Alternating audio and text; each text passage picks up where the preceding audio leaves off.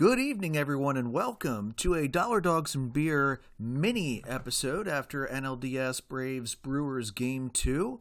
I'm your host, Andrew, and I just wanted to give you some of my thoughts after the Braves game today.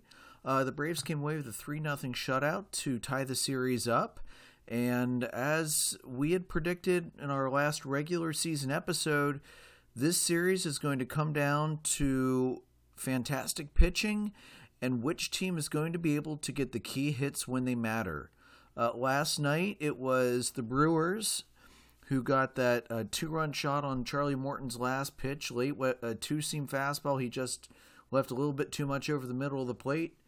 Today, it was Atlanta, as Riley had a huge home run in the 6th inning off of Woodruff. Freeman had an RBI single early. Albies had a double to deep right that honestly came as close to leaving the ballpark as possible.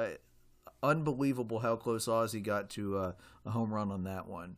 So the funny thing really I thought with Riley's home run tonight was that was almost the same location as the home run last night that Charlie Morton gave up to Rowdy Tellez.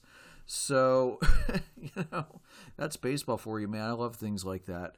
So it was a pitcher's duel to dream of tonight. You had Max Fried on the mound going against Brendan Woodruff.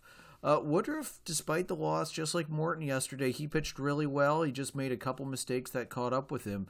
Woodruff went 6 innings and only gave up 3 earned runs while striking out 7. Max Fried, he had the good stuff going today. He went 6 innings, he gave up 3 hits only, and he struck out 9. Snit did pull him after 81 pitches. I kind of think after last night, he thought maybe I shouldn't let my starter push too long. I think if this were a regular season game, no question Max Fried comes back out for the 7th inning game. Because it's the postseason, I get the quick hook. At the same time, Fried was dealing, and I would have liked to seen him start the 7th at least, because so far, Milwaukee has not been able to do hardly anything against either Max Fried or Charlie Morton, and I hope that continues on Monday when we have the next game back in Atlanta with Ian Anderson on the mound. So, the bullpen, they came in. They did shut the door. They only gave up 3 hits in the 3 innings. They did walk 3. They struck out 5. It got a little dicey, though. The Brewers got 2 runners on in each inning.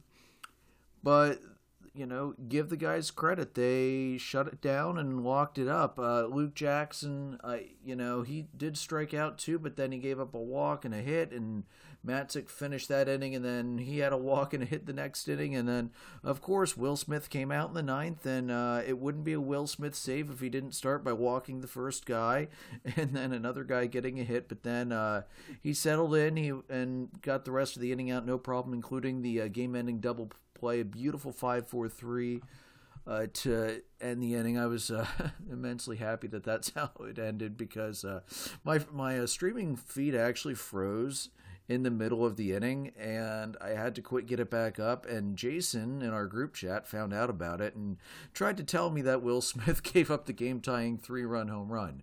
Now, that said, if Jason's watching on a stream and he tells me his freezes, let's be honest, I would probably try and mess with his head and say that too. And I mean, looking at the Phillies bullpen this past year, let's be honest, that probably would have happened. So, guys, like I said, it's been all pitching, and I expect that to continue. The hitting has not been great for the series for either team. The Braves are hitting 175 at 11 for 64. Milwaukee's at 183, 11 for 60. So nobody is really doing much right now because the pitching has been phenomenal. And, like I said, I fully expect that to continue on Monday when the series returns to Atlanta. Ian Anderson has pitched very well at home this year, so we'll see what happens, and hopefully the Braves will be able to take a 2-1 lead and then finish off the series in Atlanta and not have to come back out to Milwaukee. A couple things I did want to note. I mean, along with the, going with how poorly the teams have been hitting, Atlanta tonight went 1 for 6 with runners in scoring position, and the Brewers went 0 for 7. Atlanta left 7 on, the Brewers left 8 on. I mean, the pitching is phenomenal. Although I will note Brewers Twitter kind of went nuts when Hunter Strickland came in the game, expecting things to really get out of hand. But give Strickland credit; he did the job. He pitched an inning. He only gave up the one hit and then struck out one, and he got it done for the Brewers. So they should be very happy with that. So I'll be back in on Monday night. As I'm recording right now, the Dodgers are up 2-1 in the top of the fourth.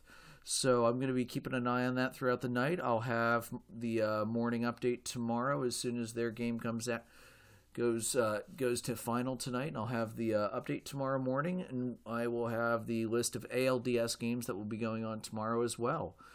All right. Have a good night, everybody. May your dogs always cost $1. May your beer always be cold. Take it easy.